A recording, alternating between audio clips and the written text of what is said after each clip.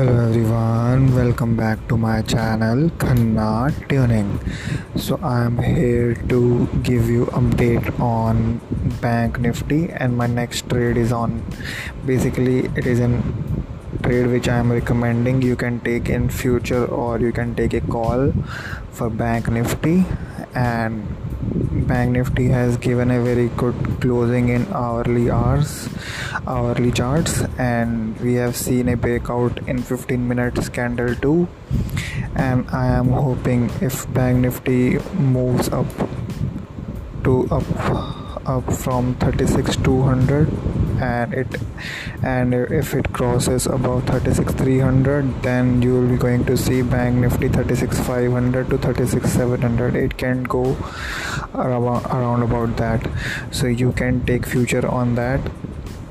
When Bank Nifty crosses 36,200 or 36,300, then there will be up move in Bank Nifty till 36,500, so you can take a trade in that. So that my recommendation is you can buy future or a call of Bank Nifty when